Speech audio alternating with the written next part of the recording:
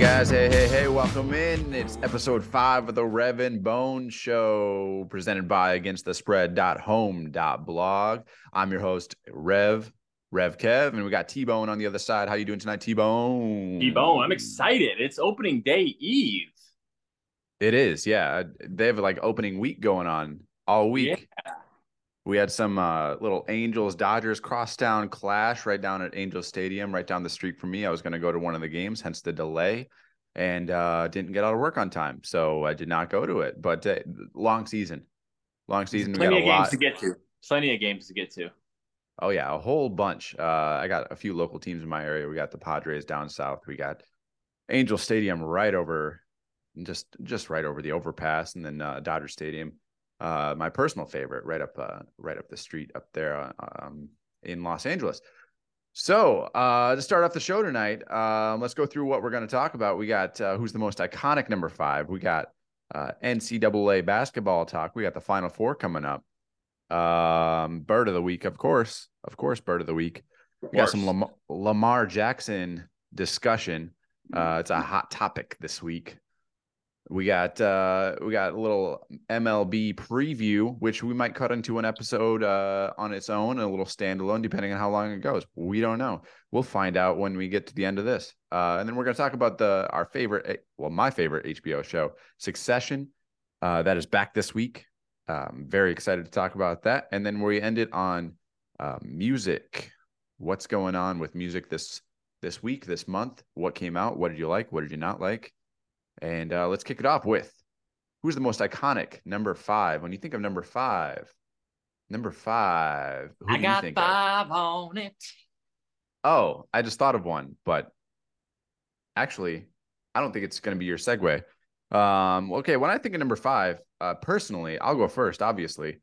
When I think of number 5, you can't go without saying Terry Labonte in that number 5. You got the Kellogg's, cornflakes, driving around NASCAR, driving around the track. Definitely the less cool of the two Labonte brothers. Was it on Bobby Labonte? Bobby Labonte in the number 18 Interstate Batteries car looked badass, screaming around the track. His older brother, Terry, not as cool. So therefore, he's not the most iconic number 5. You had Ryan Dungey, motocross rider, won back-to-back championships. He was on the Wheaties box. He really back to back. He really brought motocross to a new level. But personally, I think his personality is pretty milquetoast. Doesn't really compare with the personalities that we're seeing nowadays. So if he could have coupled that success with better branding, then maybe he'd be the most iconic number 5. But this one's kind of a personal pick. Branding, you know? It does. And there's a lot of guys in the sport right now that are doing a really great job with that. It's very exciting to see. Not to make this an entire Supercross episode as much as I would like to. We're going to veer away from that, and we're going to go into my most iconic number 5. It's a personal pick. I picked from the heart. And I'm picking myself. What? That's right. We're talking Kevin Schoenhoven. We're talking a state champion quarterback. Backup, maybe third string quarterback. I got in the game second, so I guess you'd count that as second string quarterback, state champion for the Dakota Indians high school football team back in 2008. We went down there and we whooped Westville's ass. Wow. And that's why I got into the game. Fun facts about the most iconic number 5. I was number 5 on the sophomore team and my junior year team, and I threw a bunch of interceptions my sophomore year. So they were like, yeah, you're definitely not going to start.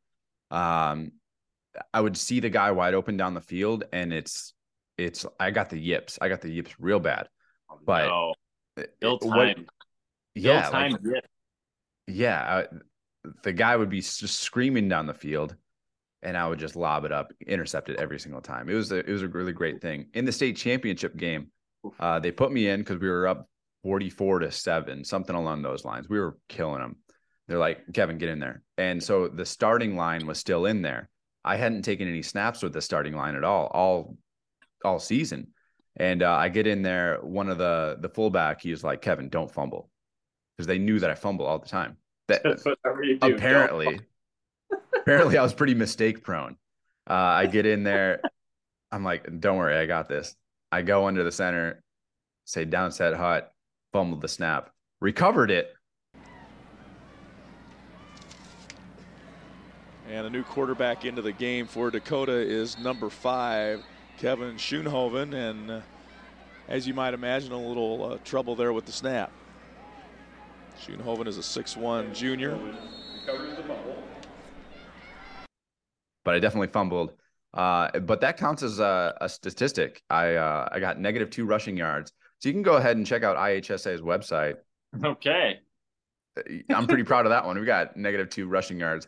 And I think in a previous playoff game, I had 2 rushing yards because possibly of another fumbled snap, but I was able to rush that one for 2 yards. So I got 2 carries for 0 yards.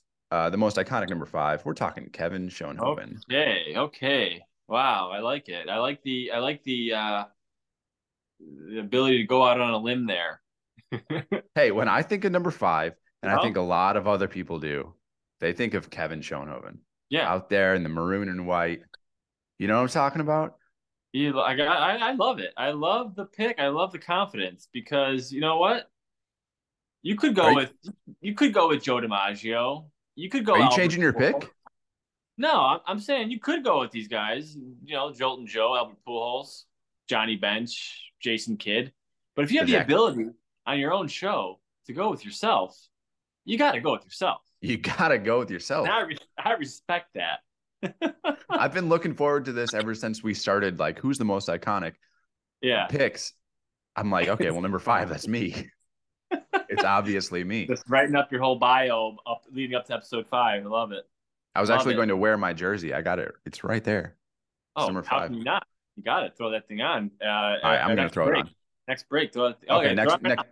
Okay, I'll throw it on right now. You give me some. Actually, we'll be right back. We'll be right back. Boom. Goes the dynamite. Yeah, wrap it.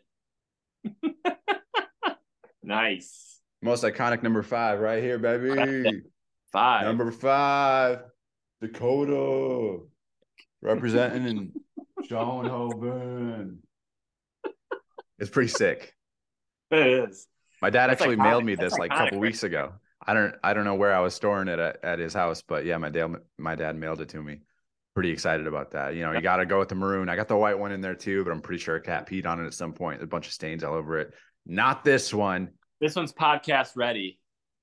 Oh yeah, we're ready to go. A lot of times that implies that I wear this a lot, but whenever I do wear this, people are like, "Is that like a practice jersey?" Because it's like, you see it. No, meshy. Yeah, the mesh. Super meshy. Yeah, it's got the super wide.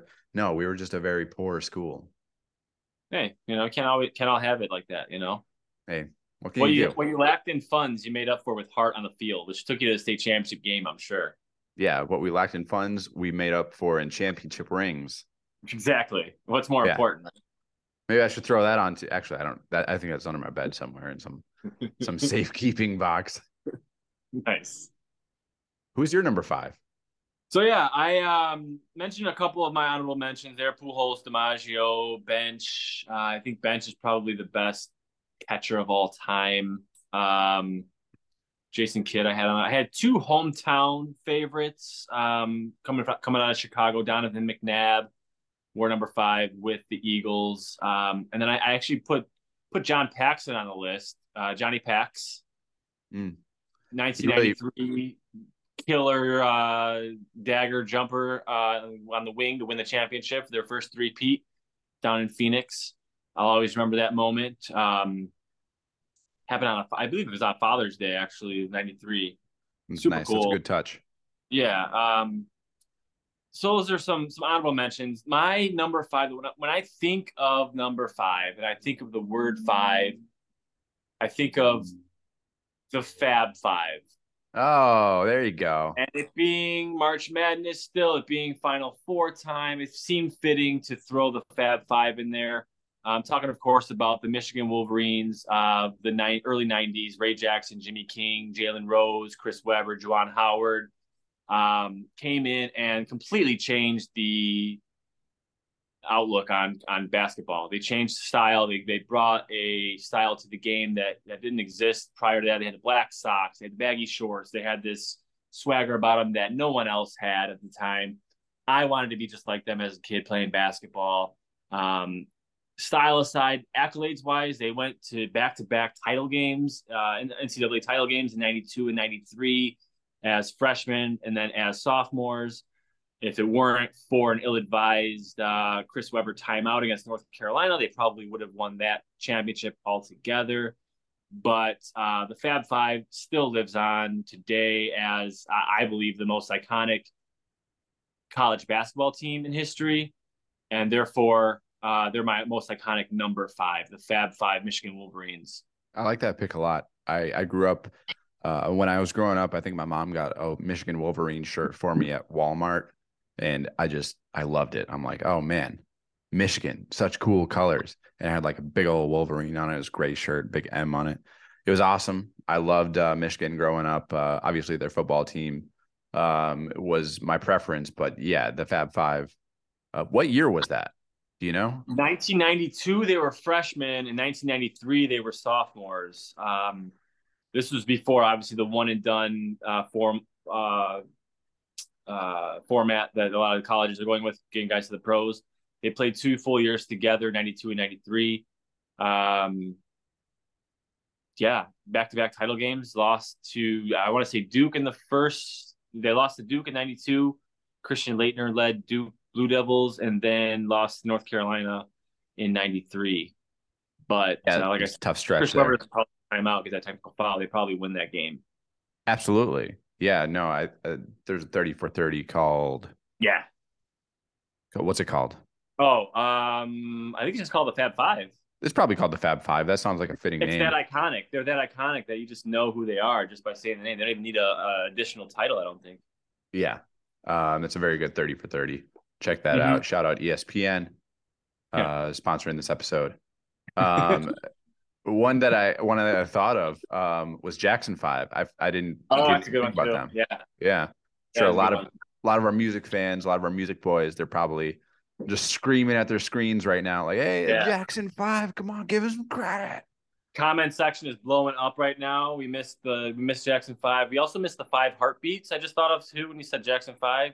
You remember the 5 Heartbeats, the movie? No. Family Force 5. Classic movie. I got 5 on it. I got 5 on it. Nice. That's good. I like that. Yeah. Now we're going. On it. Yeah, keep going. Keep going. I said with that in no way. I got 5 on it.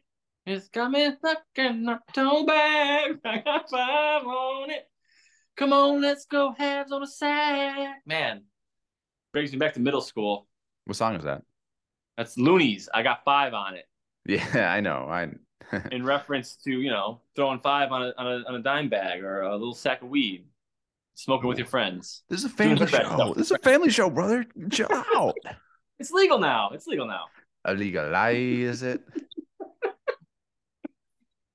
I'm sorry for getting you off your segue. You were hyping up these segues between segments. I'm usually the segue king.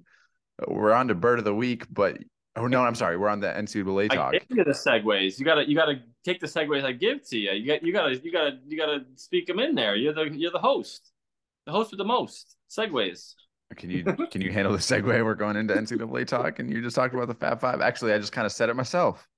There it is. We're talking NCAA talk next, coming out of the Fab Five and Kevin Schoenhoven, who, big surprise to a lot of our listeners, never went to college. We're on to NCAA basketball.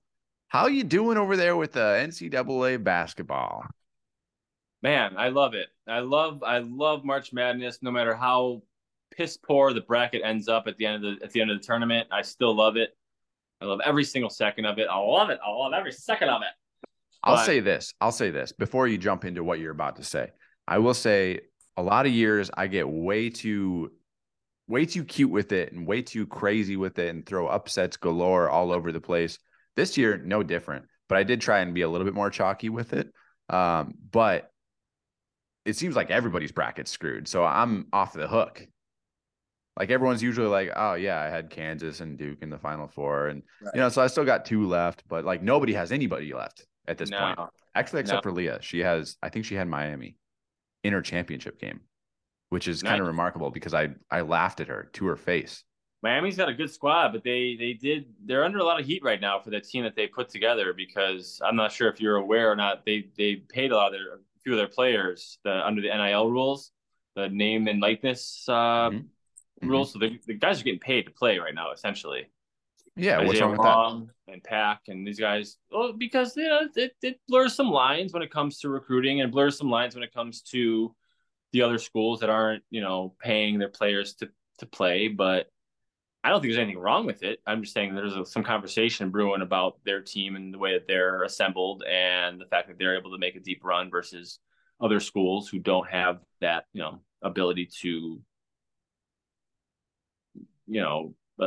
construct these. Fund. Yeah, fund it. I guess. Yeah, I guess that's the right word. I don't know. They're Miami. They're not some blue blood that has bags and bags of money to just throw at a team. I'm not saying that Miami like doesn't have money. That's not what I'm saying. What I'm saying is that They got to have money. they got money, but what I'm saying is that I don't know, when you think about Miami, it's their football team. Like I, they're not pushing all of their chips into the basketball program. You know what I'm saying? Yeah. Oh yeah. You know what we should do? We should do a segment on the show highlighting the best football basketball combo schools. Who has the best combos of football and basketball throughout the years? Throughout the years. Okay, that'd be Yeah. interesting. Like Miami's a good one, I think, because they've had some decent runs in the last couple of years. They just mentioned Michigan earlier in the episode. I think they'd be one of them. Florida. If you're talking consistency, Wisconsin, they're like consistently pretty good. Yeah, they're okay. Yeah, I mean, yeah. Ohio State, maybe? No, Yeah. They're not. Yeah, I mean, you're looking at it like this year alone. Yeah, Ohio no, State and I mean like Wisconsin had off over years. time, like over the Yeah. last maybe since we started watching sports for the last 30 years or so. Yeah, I'd say Wisconsin is pretty reliable in that sense. Yeah, I suppose so. If they made a Final Four in that run, I think they made one or two under Bo Ryan, right? Yeah, they Maybe one. lost to Florida in one of them, I think, in Did the they? Final Four on like a Florida. last second shot. Right, I do remember that now. Yeah. I mean, let's put a pin in that one because I Yeah. feel like that is a really good I think we topic of should conversation, maybe for next episode. teaser, folks. So little teaser there. Other teams in the Final Four. We talked about Miami a little bit. Jim Larinaga made it back after was it 17 years to the day that he took George Mason down to the Final Four. Yeah. Good for him. He made it back. Yep. They were in the Elite Eight last year. They get to the Final Four this year. I think they have a good shot at beating UConn. I mean, UConn's got a. I didn't watch a lot of UConn throughout the year. I didn't see a single game of theirs until their Elite Eight game, and they look just outstanding against a really good Gonzaga team, and they just made them look like a grade school team out there. So it just bullied them completely. Like it was not even a game from beginning to end. It was just not close. So I think what's that do for Gonzaga? The past 2 out of 3 past years in the national championship against Baylor, where they just got their ass smoked. And then this year, just go out with a complete whimper. Like, yeah, it's rough. You got to pick it up, Gonzaga. Yeah, you're not the sweet little darling anymore. That was a Cinderella team coming in the tournament and pulling upsets. They're a favorite, and they're now, back-to-back years getting embarrassed. So, I like that UConn team took it to them, and I think that UConn Miami game is the championship game. I think it basically is. The FAU San Diego State game on the other side of the bracket is two nice stories. They're two nice stories, but I don't think either of those teams can beat either Miami or UConn, whoever gets to the championship game. So, yeah, I mean, anything could happen. Anything has happened, and anything could happen from here on out. I mean, if Miami it's crazy wins, that FAU or San Diego State will be in the championship game. One of those teams is going to be playing for the championship game. Like it's crazy. It is absolutely crazy. It's not one of those like schools where you have no idea where they are on a map. like a Fordham or a Creighton, any of those, like, whoa, who are these guys? Yeah. Butler Right. of past years. No, they're schools. You know where they are. They're their first weekend out every time they make the tournament, Right. And here and they here they are. are. Look at that. Yeah. Like, What, a 9 seed and a 5 seed? okay, what I really like, this is a little segment called "Getting Ahead of the Storyline."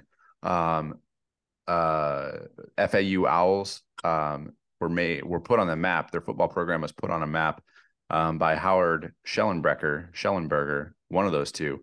When he left Miami, after winning a couple national championships there, and he went down and built their football program. So there's a very large connection between FAU and Miami. I think that's going to get a lot of media coverage if they both win. Which So makes hey, sense. look out for that one. Geographically, right? Well, yeah, that geographically, and there's just a big connection between the schools. Mm-hmm. But isn't Boca Raton, like, I don't know, 10 miles from Miami? I don't know. It's close by. Yeah. Boca Vista. Is it Boca Vista or Boca Raton?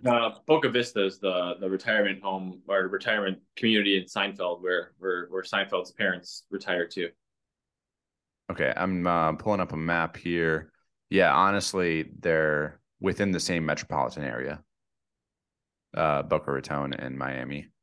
It's pretty quick mapping by me. Yeah, nice job. Thank you. Mapstar. Match.com. Map.com. Maps.com. Okay. Do you have anything else you want to talk about with the tournament?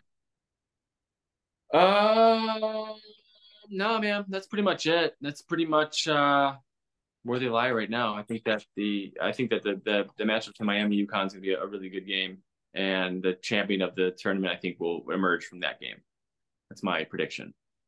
I think it's a pretty solid prediction. I don't think it's not really a hot take or anything. It's not that hot of a take. San Diego State, they play really good defense. FAU, they're a really fast team. How about that hairline on their point guard? How about yeah, that's something. It's way up there. Yeah, buddy. Your day's coming pretty soon. Just there comes a time we gotta cut that thing off. But no, FAU's found ways to beat teams in different ways, and they're deep. I think they play a 12-man rotation. I want to say a 10 to 12-man rotation, so they stay fresh and they find ways to beat you. Yeah, I really like their play where they all five start on the end line there, and they just like run a route. Yeah, you know what I mean? Yeah, like a football route. I love a good football play. So yeah, absolutely. Draw it up, Uncle Rico. NCAA talk. We're talking bird of the week. Let's go. There's a bird in the sky. Look at him fly. Why? Got that avian. Got that Mac Miller avian, son. Yeah, give credit where credit's due. We're throwing Mac Miller in there as the segue song into bird of the week. It's my personal favorite segment. Had a hard time finding one this week. For the second week in a row, I thought I'd be cute with it. Thought I'd throw the FAU Owls a little bird seed there. They're doing a great job out there. Or I guess they like owl or they like mice better than bird seed. But thought I'd throw a little dead mouse out there for them. That's the second time you've had the FAU Owls in your conversation, but they didn't make the cut.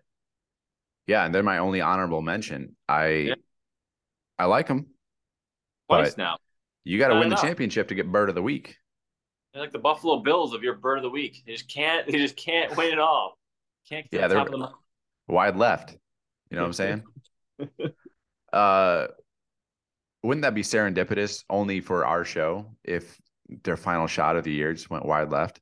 You know what I'm saying? You called it here in episode 5. Yeah, our show would go viral immediately. Yeah, everyone's like, wow, oh my God, they called it. How did he know? How did he know? It's incredible. Oh, a Rev and Bone show. They're going to be famous. My bird of the week this week is a killdeer, and not only just any killdeer. It's a killdeer that is parked itself in this parking lot. It made a little nest in this construction site parking lot, right on the ground. It's actually illegal. It's illegal to move this bird, so they had to put little traffic cones around it.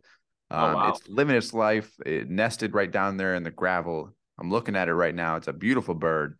Little information about them. They're robin sized. Both sexes are the same size. They got a wingspan of about 18 to 19 inches. They're brownish tan with a little white on top and below. They got a white chest. A bright orange buff rump is conspicuous in flight. That's what allaboutbirds.org tells me. They like to run around, and then what they do is they take a few steps and look around, and then they run around a little bit more. When they're disturbed, they break into flight. So my bird of the week is the killdeer down in South Carolina. I hope he's living his best life down there in that parking lot. He's getting well taken care of. He cannot be moved, not legally, and he will not be moved. So big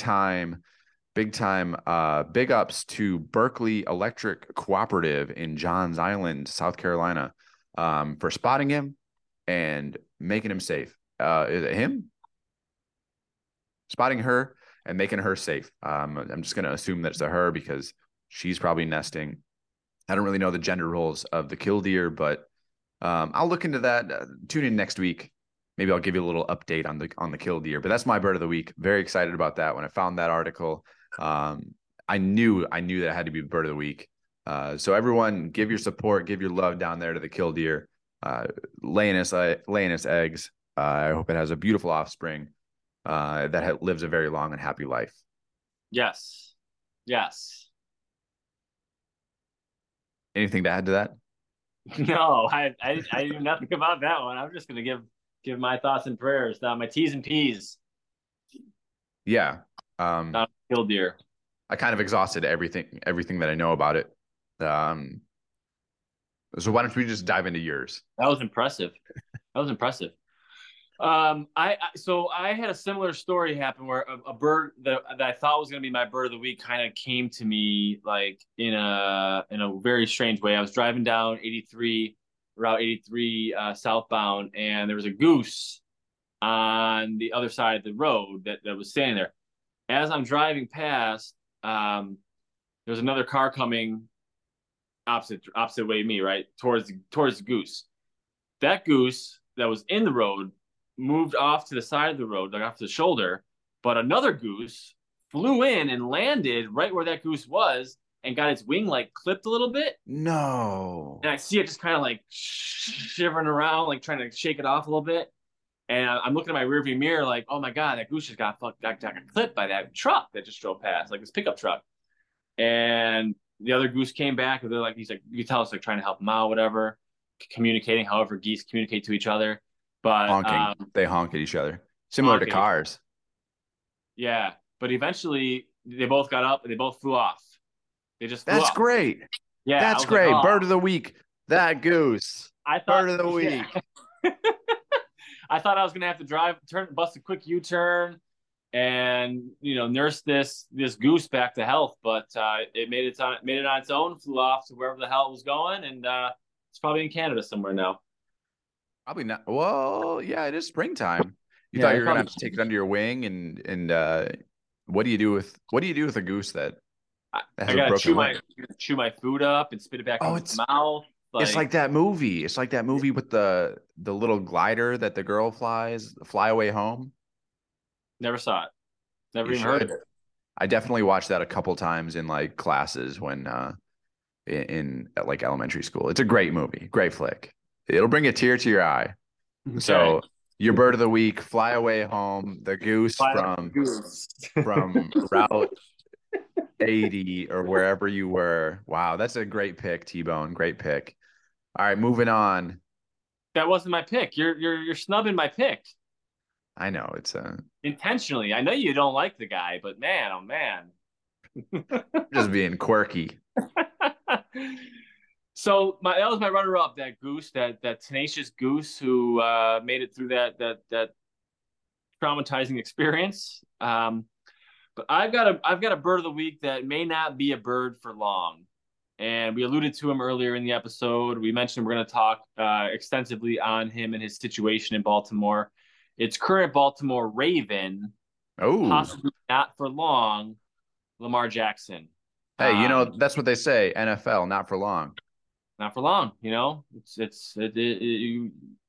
short-lived careers and short-lived tenures on teams, and That's why you got to make that money while you can. Soak up as much cash as you can while you can. Put that money in the bank. You know what I'm saying? yeah, and I think that's kind of the thing that's the conversation sort of steered towards with Lamar in Baltimore is all about that bag and him trying to secure that bag for himself, and Baltimore not really willing to give it to him. So they tagged him, I believe, right? Just this Yes. past. So they've acknowledged that he's a franchise dude. Guy's a former MVP. He's got a 49-21 record as a starter, which over 700 winning percentage is pretty solid. Not bad. Baltimore's a perennial playoff team. I think Good that defense. the defenses have been okay with him. Their better defenses are behind him, but I'm just saying historically. Early 2000s, yeah, but no Lamar Jackson led team has really had the defenses of the caliber of the Ray Lewis and Ed Reed defenses of the 2000s. So I'd love to see them return to form there with Roquan and the guys that they got on the defense and put some pieces around Lamar and build it a real contender. But he's requested a trade. He hasn't demanded the trade yet, but he has requested the trade. There's a fine line. What's the difference? Fine line between requesting it and demanding it, right? Like he's not holding out; he's requested it politely. Said, "Hey, can I have a trade?" Hey guys, I got a request. Well, yeah. Is it okay? Asking for a trade, is that different than requesting a trade? I think it's the same. Demanding is where it becomes sticky because then it's like, well, I'm going to hold out, or I'm not going to show up to camp, or I'm going to be a disruption in the locker room kind of situation. Like that's kind of how I take it. But I think if you're asking or requesting, you have like the support of your teammates, you have the support of the front office a little bit. They kind of know the situation a little bit more. It doesn't so much come out of the blue. But I would say asking is, hey, can I be traded? Yeah. Requesting would be like, can I be traded? I would like to be traded. I would like to be traded. Demanding is like, you're going to trade me. I'm getting traded, or you'll never see me in this locker room again. Yeah. So he's in the request mode. He's in request. Yeah, he's on the request line. Nice. TRL. Shout out Carson Daly. Yeah. So what? Okay. You think I don't like him? Yeah, you've made allusions to not liking his game. Not true at all. I enjoy watching him. Who doesn't? I think he's very fun. He's very explosive. Yeah, for sure. I just don't think it's worth paying that much for a wide receiver, Wow. Went there. Took it there. I go there every time because it always gets you all riled up. I'm not riled up. I just think it's silly. It's a silly comment because he's not a wide receiver. I know. That's why I say it. I'm a quarterback, a professional quarterback. Because you still like at least some level of you takes me seriously when I say that. And I because you say it so much. You said it so many times now. It's like the Baker Mayfield comment. I can't tell if you're serious or not because you bring it up so often about Baker Mayfield being a legit quarterback, by Lamar Jackson being a wide receiver. So I'm peeling off my Baker stance. I'm peeling off. He's got a chance to redeem himself this year, but he didn't show too much in Los Angeles with Sean McVay. So no, maybe Baker's not that good. In his defense, though, and I'm one of the biggest Baker haters there are. In his defense, he didn't really have a ton of time to learn that offense in LA, so it wasn't really set up for him to really have immediate success. But of course, I agree completely.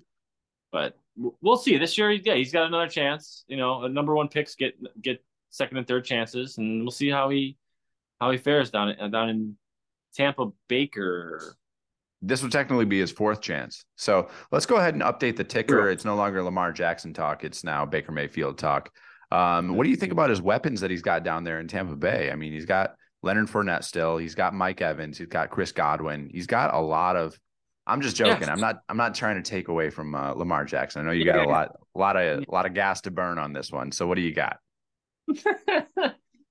No, I think that he's obviously a former MVP. The man has been successful in the NFL. I just think that Baltimore needs to put some weapons in place in his wide receiver core that set him up for greater success. His best receiver was Mark Andrews, his tight end, and Or that Hollywood Brown, who they he traded was away. he got traded last year, so I they know, didn't that's really what I'm saying. they didn't really replace him. So he I can't throw the know. ball to himself as much as you'd like him to throw the ball to himself as a wide receiver. He can't do that. I would personally like that because it'd be very even more That'd be entertaining. super cool though. If he threw it up, and just ran under it, that'd be sick. I mean, that's some backyard football 101 right there. Is when you don't have any friends, you just toss the football Oh up and run yeah, underneath it. Yeah, yeah, I know all about that game. absolutely. That So game was maybe great. the old number 5 Kevin Schoenhoven could teach him a thing or two. Yeah, Get the old pigskin out in the backyard. Hey, Lamar, just toss it really high, 5-5. run underneath it. No, I like Lamar Jackson. I think the biggest crux of it is one, he doesn't have an agent. No. That's not the biggest crux of it. That is a crux of it. As far as negotiating, because it's very easy to be insulted by the first offer, but typically it's not. It's not. Wasn't that happened with Roquan too? Wasn't that Roquan Yeah. working without agent too? Right. So like Well, yeah, and similar, same thing happened with Roquan and the similar. Bears. Yeah. He was. Ultimately, they parted ways. So do you think that Baltimore trades Lamar Jackson? I don't think so. I think that he's going to be back with the Ravens. I think we're going to smooth things over. I think that him going on Twitter, he's been saying a bunch on Twitter. I think that's it's a negotiating tactic. I feel like Roquan did kind of the same thing. Yeah, he did. And I guess that's Where their only avenue. When they don't have an agent to, negotiate behind closed doors, they've got to bring that to a public forum so that they feel that they're being protected when they don't have necessarily like an agent going to bat for them, Right, and I think that that's it. Like that they don't have an agent. Lamar doesn't have an agent, so he went in there and said, "Hey, I want this much," and they're like, "Listen, we're going to offer this much." If he had an agent going in there and saying, "Hey, we want this much," they're like, yeah, no. Well, the agent's going to soften that blow for Lamar, so it's going to make it a much less toxic negotiation. Yeah, it's less personal and more understanding of the business aspect of it, which ultimately that's all that it is. Yeah, no, I think that they've built their team around him, and I don't think that they've truly surrounded him with as much talent as would allow him to flourish in that. So if I'm Lamar, yeah, I don't know if I want to play for them. Even if they were to offer the money, I would want to play for a team that maybe not necessarily would pay him, the guaranteed money, but is like, hey, I'm going to put these weapons around you. I'm going to, build your offense around you and give you all these guys to really make you succeed and make the most money. And not only, on the field, but in endorsements and everything like that. Because, I mean, you think about it, and your level of play dictates the amount of endorsements that you get. And so if you play really well and you have a lot of people around you, you're going to be on more commercials, you're going to be in more advertisements, and you're going to make more money that way. You go to a bigger market than Baltimore. Baltimore's not the biggest market out there. I think that there's a lot more opportunity for him out there. I think he's a great player. I hear he wants to go to New England and play for Bill Belichick though, and the Patriots. So that's the word on the street. I don't know if I buy that. I think that'd be a good pairing. I really do.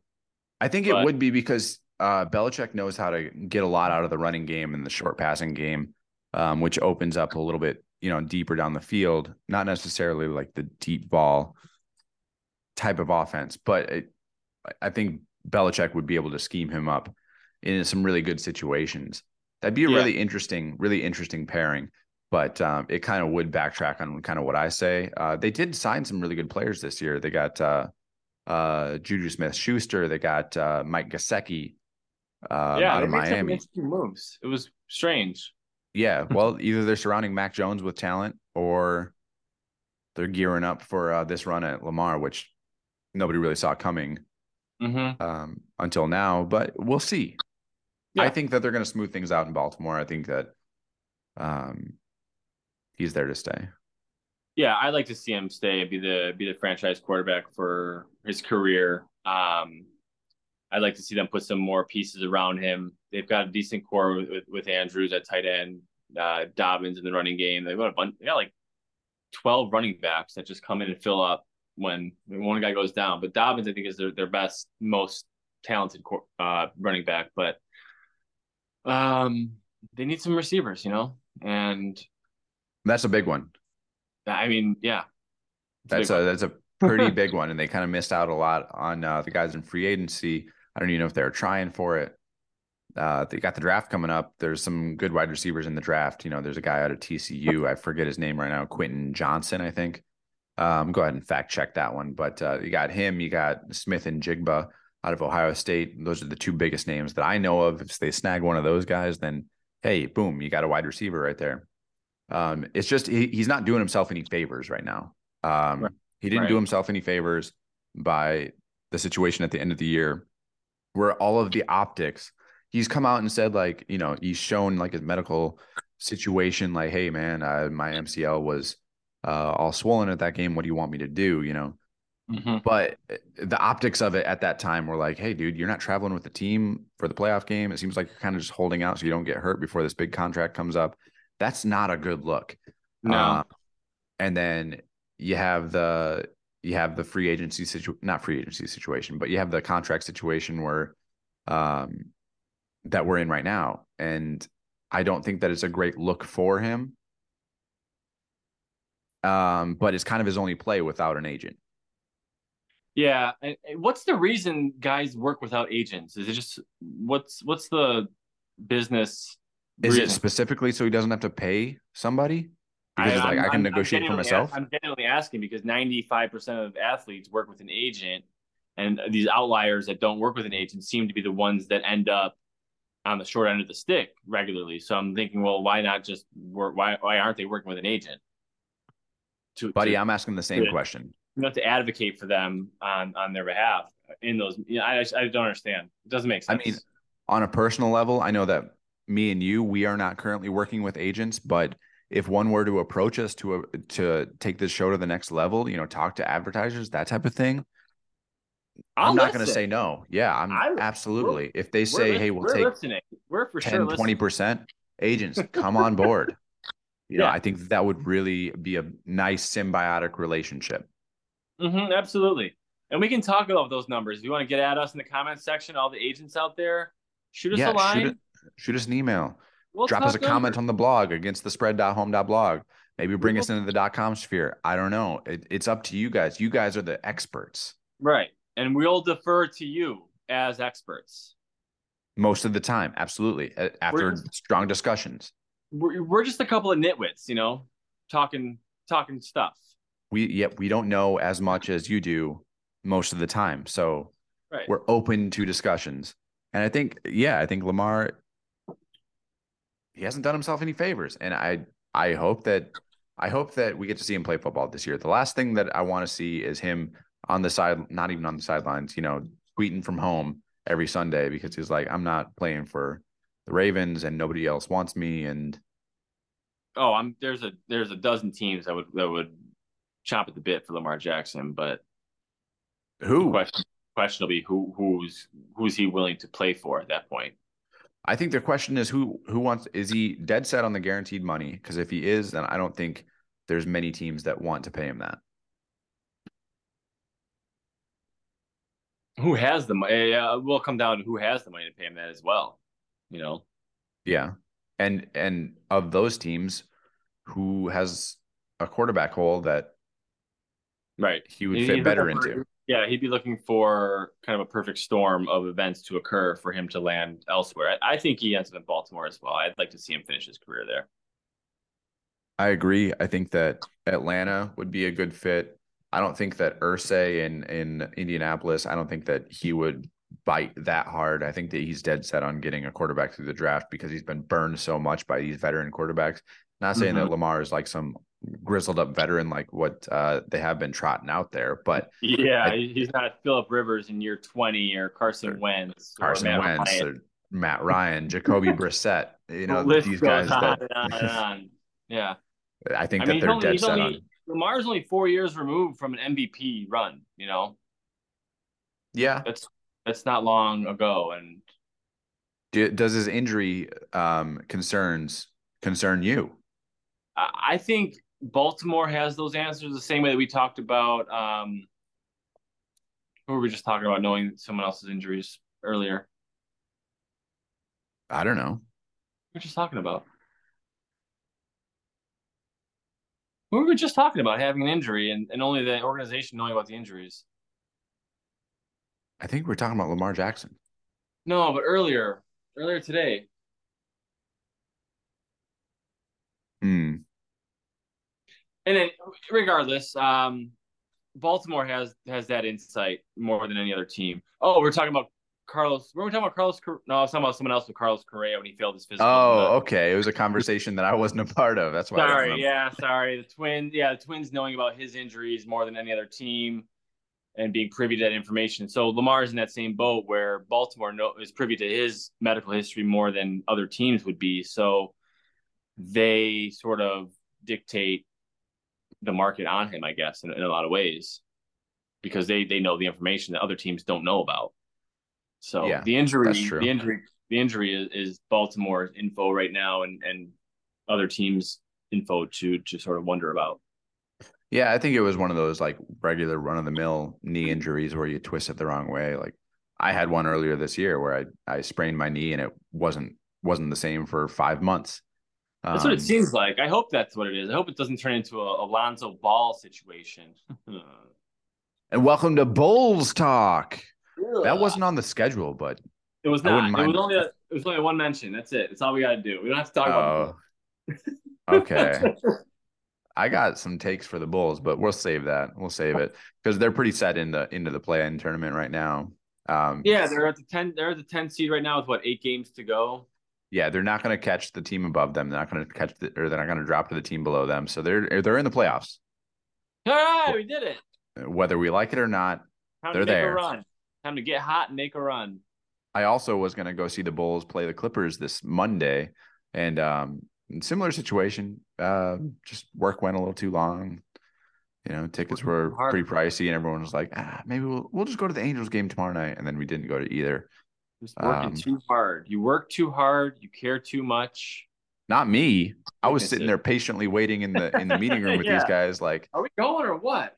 Yeah, Jeez. Guys, the game starts in like an hour. We gotta go. Gotta skedaddle. Yeah, it didn't work out.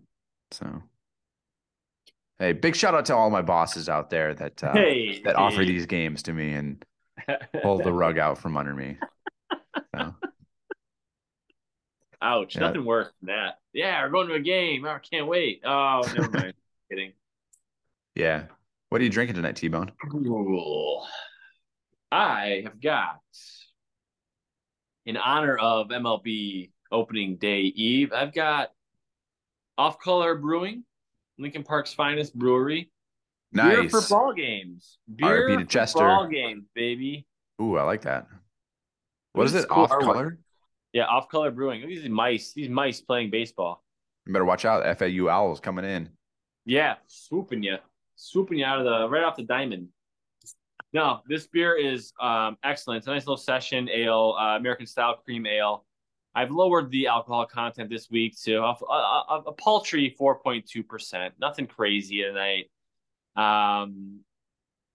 Little 2-row, little caramel, malts, dextrin, flake corn, little flake barley, little nugget hops, little Willamette hops, Cascade hops.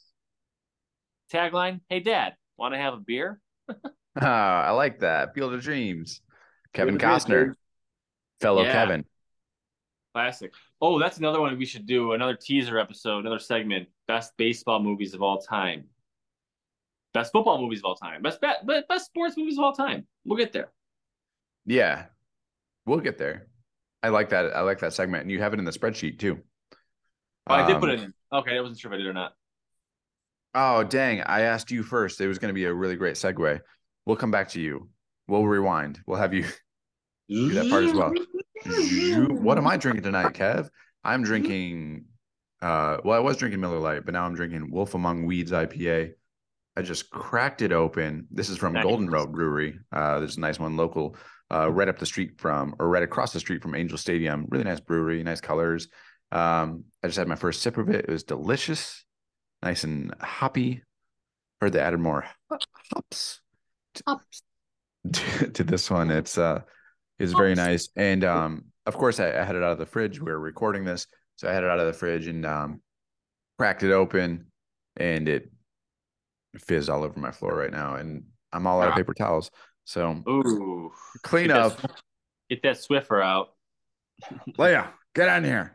Hey, woman. So if we seem like we spaced out an hour or so, it's because we cut out the baseball segment. That's going to be an episode on its own. We talked for a solid hour about baseball. Was it an hour? Nice. Yeah, it was good stuff. You get in the zone. Baseball just brings you into the zone, you know? Into the zone, the strike zone. Strike zone. There it is, the K zone. So from going from big baseball business to big business, let's talk about Succession. Succession is back on HBO Sunday nights. Season 4, the final season, has finally kicked off. And we're back with the Roy family. And I tell you what, it's good to be hanging out with them again. Nice to see them. You know, I haven't seen them in a bit. I was kind of wondering what they've been up to. Nice to catch up. Yeah, the last season they were filming during COVID times, and they were really constrained to that their immediate area, and you can kind of tell in watching it back. But this new season, they open up by gallivanting out to California. They had a couple scenes out there in Southern California, and then they go up to Napa Valley, see the Pierce family. So what are your thoughts on the episode? I thought it was a good episode. The problem I have, and it's a consistent problem I've had with the show in almost every season, is that there's a lot of talk amongst Shiv and Ken and Roman about what they're going to do, what they want to do, but they are just so unable to get on the same page with each other to actually pull the trigger and do something. It's really frustrating for me to watch them go around in these circles and have these cyclical conversations about what they want to do and how they want to get back at dad and do all these things. And then when it comes down to pulling the trigger, they get gun shy. And this episode, they actually did pull a trigger, and they actually ended up going forward with a bid. And we'll see how it works out for them. I think that they have the ability and the potential to be a formidable foe for Logan, but it takes them all being on the same page at the same time and having that synergy simultaneously in order to do that, and they've been unable to do so up until this point. So, well, yeah, you look at they started the episode talking about this new website that they were going to form called The 100, and it seemed like a cool idea for them. You know, they're gonna toy around with that. Good for them, but they abandoned that very quickly once they immediately when they sniffed out that the Pierce family was available to be purchased, and their empire was available. You know, they could buy that from them. Like immediately they were just like, the 100, no, dead. And that was a little disappointing because it seemed like that was going to be a fun idea. Yeah. But at the end of the day, that wouldn't have been something that would have, stuck a knife in their dad's back, which is kind of what their whole end game seems to be. Yeah. So when they had the opportunity to do that and go and bid with the Pierce family, they took it immediately. And I thought it was hilarious when the matriarch of the Pierce family was like, I don't want this. I don't like this vibe. It feels like it's a bid. I don't want it to feel like a bidding war. And they're literally in a bidding war. Like, yeah. Like, lady. This is what you're doing. Come on. You're one of those like, I don't like this, but played the families great. I thought she played the family members against each other perfectly. Like, it was really, really well written to have them bidding against each other while she kind of pulled the strings, Oh, absolutely. And that's kind of her end game, was just like to get the most money out of this Oh family. yeah, yeah. While acting like she didn't care about the money. Yeah. But in previous seasons, he tried to buy them for like 20 some odd billion. And now it's down to, 6, 7, and then eventually 10 billion. Yeah. So she kind of lost, but she got the upper hand at the end. Hmm. I thought it was yeah, like you said, they don't like to do things on their own. Their end game is to get back at their dad. Yeah. I thought Roman had a really great line that just kind of summed it all up when it came down to the 100 and the bidding with the Pierce family. Like he said to Shiv and to Ken, like, you want to fuck dad, you want to fuck Tom. I'm the only one that wants to set up a business as a business and doesn't want to fuck anyone. Like Yeah. It, it that. that's a really good segue into what I wrote down. My main thing is that over the years, like Roman he was the joke. He was the punchline in the first probably 2 seasons, and he's Mhm. developed into the most clear-headed person amongst the siblings, where his story arc where he was just under dad, under dad, under dad the entire time. And now he's just like, okay, like dad fucked me over. Now I really want to just do my own thing. I don't care about that. I just want to figure things out on my own. Are these people like really in with me? Because if they are, then great, let's do it. Yeah, right. But guys, what are we doing here? Yeah, he And wants to do something different, and they don't. I think they're coming from an older perspective where he's the youngest, and has a younger perspective on things. and And he's also the most recently burned by them, right? Like, yeah, because yeah, he hasn't really been burned by his dad until this episode or the last season where he kind of burned everyone. And his response to it has been the best out of everyone, of just like, okay, well, I'm just going to do my own thing. And right. everyone else has been burned by him before. Shiv with the carrot constantly dangled Oh over yeah, her head, and then Kendall obviously with his storyline over the years. yeah. And those Uh, are both coming externally from Logan directly to those two kids, whereas I think Roman's struggle is more of an internal need to seek approval from Logan. yeah, Like, I want to do something on my own to show my dad I have, what it takes to succeed in business. Where Shiv and Ken come from a very vindictive place. I think they're all greatly written characters, and they're all well acted. Um, yeah. I'm Where it's more like they need to prove something to their dad, and he's more like, I need to prove something almost to himself. to Like myself, which in turn will garner that approval that he so desperately clearly needs at the end of the day too. yeah, and he's like the most vocal about like his insecurities. Mm-hmm. Um, and I wonder if like his vocalness has kind of like nothing's bottled up with him, he he is able to just like hash through things a lot better than both Shiv and Kendall. Oh yeah, for sure, for sure. They're all great. They're all great character dynamics, and I think that's what makes the show so great. What makes the show continue to be successful. That all these characters, individually have their own things going on, but they all connect to each other at the end of the day as well. Yeah. And that's what makes a great story. But they all keep each other at arm's length too. Like Oh, it's for like sure. They're very they much all kind of have their backup plans involved up. going in Yeah. in is succession the right word there?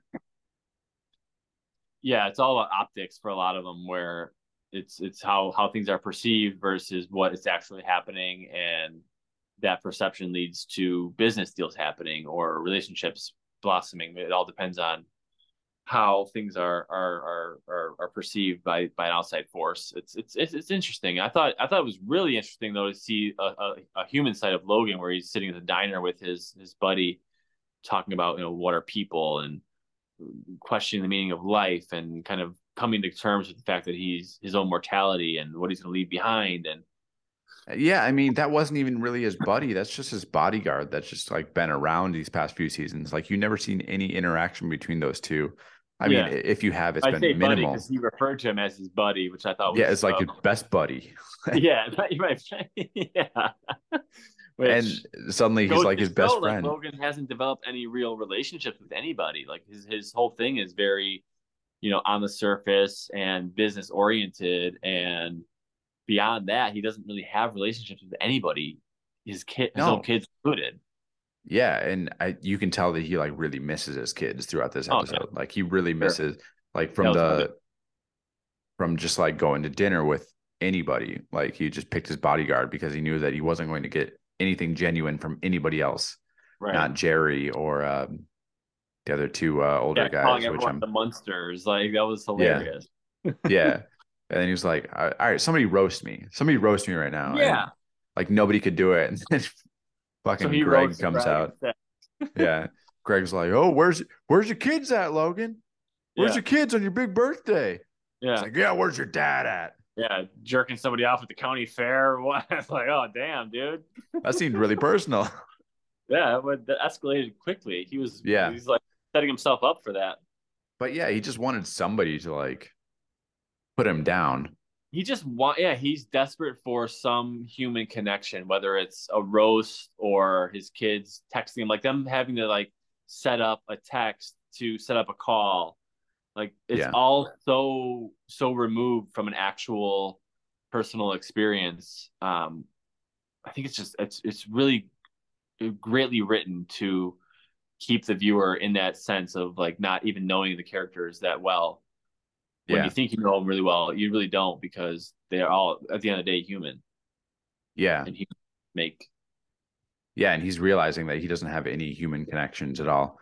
Yeah, nobody. That's that's kind of an overarching theme in this one with with both Tom and Shiv. They end the episode by ending their marriage. Yeah. And that was a sad scene. Yeah, that was definitely a sad scene, and it also spoke volumes as to where both of their characters lie in terms of personal relationships. Like their marriage was essentially an arranged thing, a business transaction almost, So, at least from Shiv's perspective, yeah. I'd say Tom really cared about her. Yeah, Tom's like, I could try to make love to you. Yeah. She's like, nah, I'm good. Nah. but she does like, she's just like, all right, I'm just gonna lay down if you just want to stay. Like, right. Because she needs someone to tell her that they want her. Like whether it's Logan as a father figure, Tom as a husband figure, her brothers as brother figures. She's not going to be the one to go out on a limb and be vulnerable ever. Yeah. And if she senses that the other person like isn't going to be that person, or is going to be like a little bit weak, she's out. She's out. She's out. And not only out, but then also like mean. Yeah. Like she'd be a rough person to be married to. Yeah. For sure. Just to be around in general, I think. Yeah. But more specifically married to. I thought it was a strong first episode. Definitely alluded to possibilities for the rest of the season. It's tied in previous themes from the first couple seasons. So it being the final season, I think that we'll get some answers. We'll get some moves actually being made, some decisions coming to fruition, and I think they'll tie it up in a nice little bow. Well, yeah, in the intro, they showed a cell phone with StarJo as an application, and so that's obviously Gojo and Waystar combined. So that merging, that does mean that it does go through, right? So that gives you a little bit there. So going back to the Pierce acquisition, boy, they really blew their entire capital on that acquisition, huh? So yeah, they kind of can't. They left themselves with little flexibility on a media company that they keep saying is like a dinosaur that doesn't have much value. Yeah, which Logan I think knows too. Yeah, because his last thing was congratulations on saying the highest number. Yeah, like they He Logan knows has the money to burn. Oh, They for sure. don't. No, that's everything for them. Literally everything. Like Literally everything. And for Logan, it's a flash of what you call it? It's a drop in the bucket. drop in the bucket. Thank you. Exactly. For him, Yeah. it's not his whole empire. It's not his whole life savings. It's not his whole entire portfolio into one bid. Yeah. So now what do they get? That's one of many. They get a company that doesn't do much. They haven't really like dove too much into what Pierce is. I would imagine it's, I don't know, like Washington Post, that type of thing. Yeah, exactly. Like they lean to it's a liberal newspaper. Yeah, pretty much. Do they have a TV station? What do they have? I don't know. Like, I think so. Like, how are the Roy kids going to get in there and actually make money off of this? Well, that's what's going probably be the next few episodes of the season is them figuring that out, right? Navigating that new venture. Boy, wouldn't that be something if they just lost all their money and they're like, "Oh, Dad, can you help us out, Dad? Dad, lost all my money. Dad, we shot our wad on this one bid. What do we do?" He's like, "Oh, fuck off." Exactly. Yeah. So Greg the Egg made a strong appearance in this episode. Did.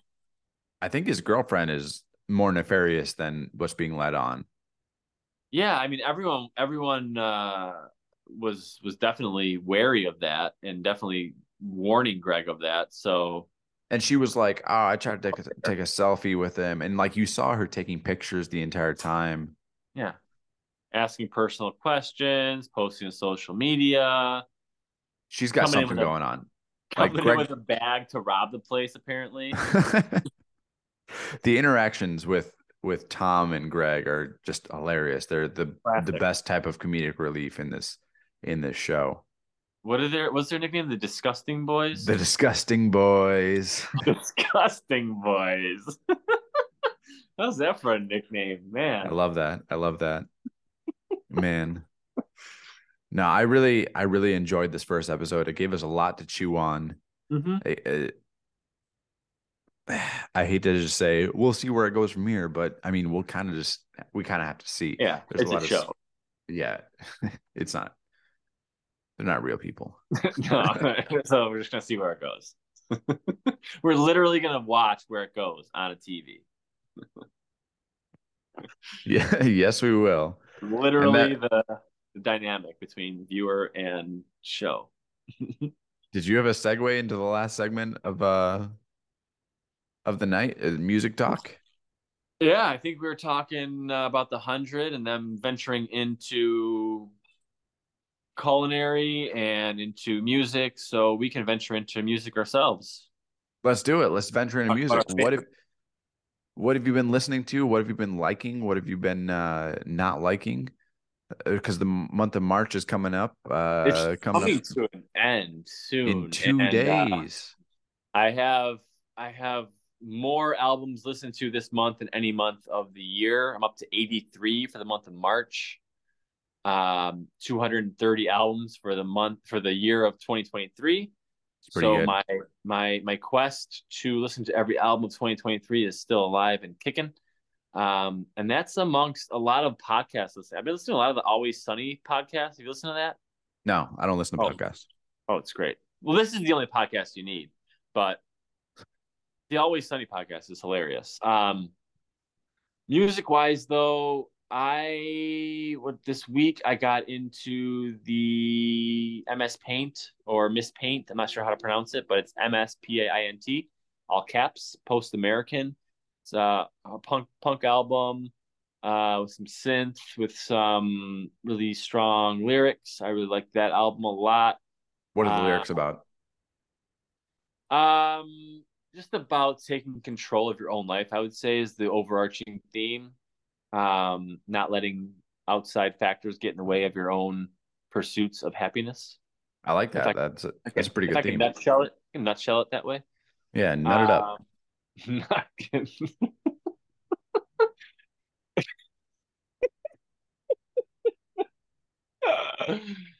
Oh man. Meg Myers I listened to I like this week. Six Lack, Constant Smiles. Is that how you pronounce that? Six Lack? Six Because I've Lack, heard yeah. also black. No, there's a six there for a reason. Yeah, but Six it looks Lack. like a B. Six Lack. It looks like black. Good album though. Good progressive R&B there from Six He's Lack and very Bullet. he's very similar to Frank Ocean. I was gonna say that too, but I think he's got more upbeat songs, and Frank Ocean gets a little more introspective, I think, on his Well, stuff. you But look that's a at good Channel Orange. Channel Orange has same some realm. upbeat songs. Same realm, yeah. Yeah, they're playing in the same field, same Yeah, ballpark. for sure. One's in right field, one's at first base. Yes. My favorite few albums from this past week, since we last had an episode, M83 Fantasy, Lana Del Rey, Did You Know That There's a Tunnel Under Ocean Boulevard, and then Danny Brown and JPEG Mafia, Scaring the Hose. Those are my I was top gonna three. bring up the Danny Brown album. I hope you like it. That is a great album title, I just have to say. But Yeah. that album killed. I thought the album killed, like front to back, just high energy, bangers, front to back, like 100% bangers. Like loved it. And then on the flip side, Lana Del Rey, not bangers, but bangers in a different sense, where it's these beautiful ballads, beautifully arranged songs. I think Sorry, she I just comes in. sneezed. Oh, bless you! I didn't know what was happening there. Thank you. Salud, Gesundheit.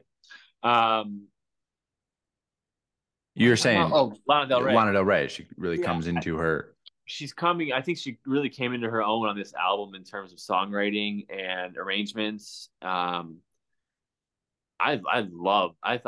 really fell in love with this album. I listened to it a few times now, and it got better each time I listened to it. You find different things, different notes she hits, different ways that she put together songs. I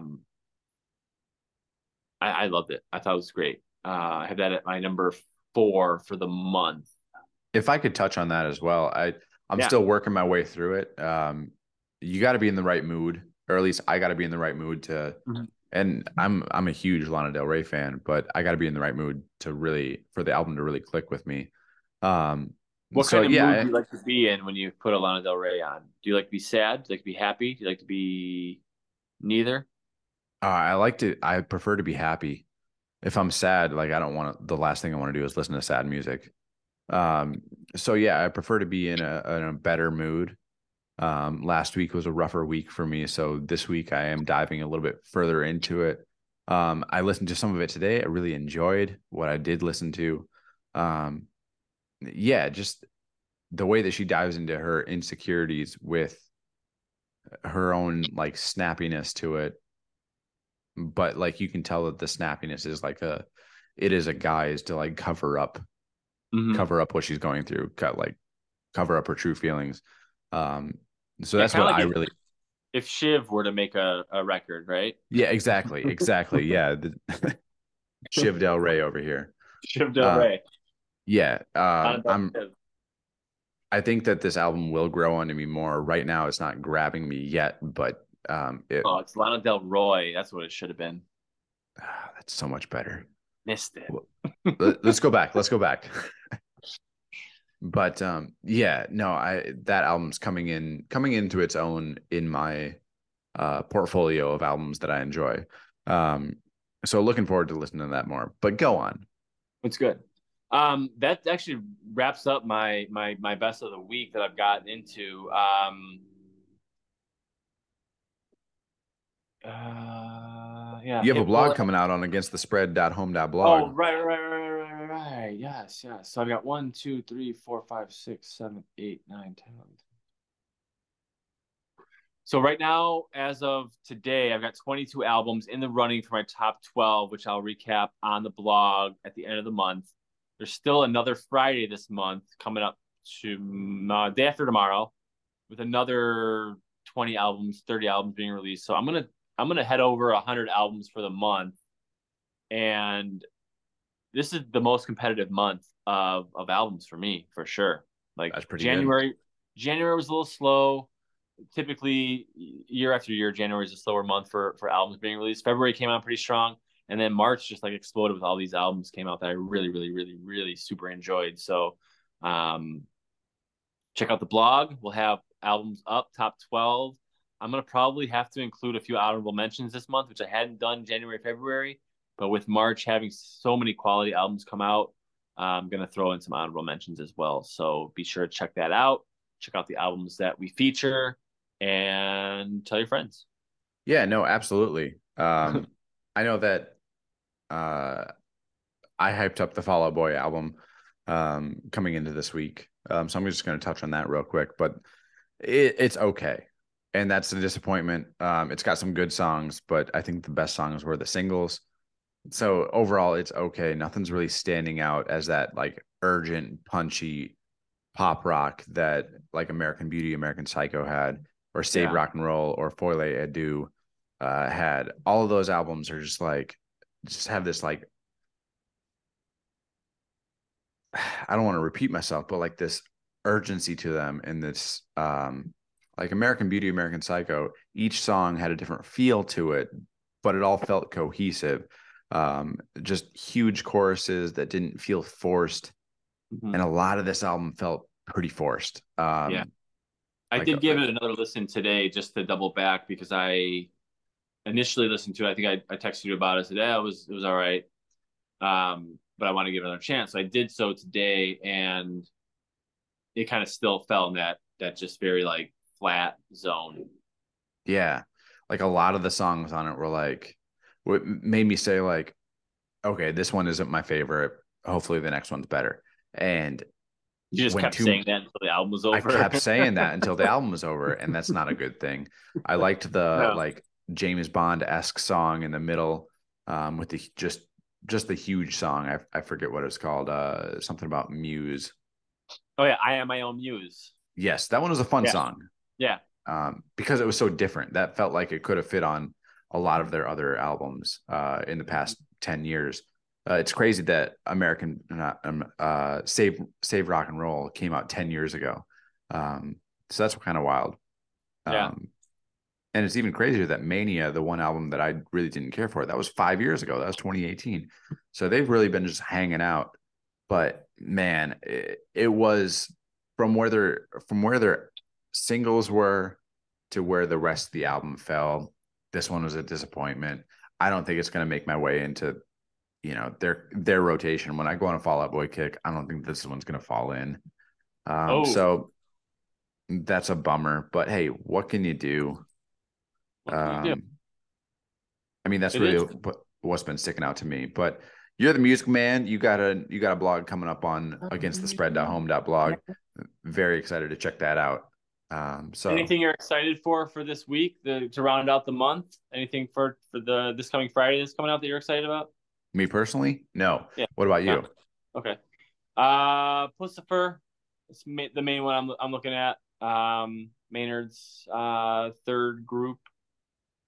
And Melanie Martinez. I think those are the only two I'm really standing out as coming out this week. But man, March has been chock full of really great music. So yeah, looking forward to seeing what April has to come. I'm excited to share them all with y'all. Yeah, make sure you like and subscribe. Follow the blog. We got all kinds of content coming at you regularly. Yeah, follow the blog, follow the podcast. Thanks for listening tonight, guys. I don't have anything else. You got anything else? Yeah, baby. Happy opening day, everybody. It's a long episode. Every time I'm just like, oh, we don't have that many segments, and there's another long episode. I'm not going to guess the time, but long episode. So good stuff. And T-Bone just jumped off the call. So I guess I'm just finishing up this up solo. Thanks for listening. Be sure to check us out on againstthespread.home.blog. We'll check you guys out next time. Jimmy, Jimmy, right. Jimmy, Jimmy, Jimmy, give me high. Love me if you love enough. You can be my life.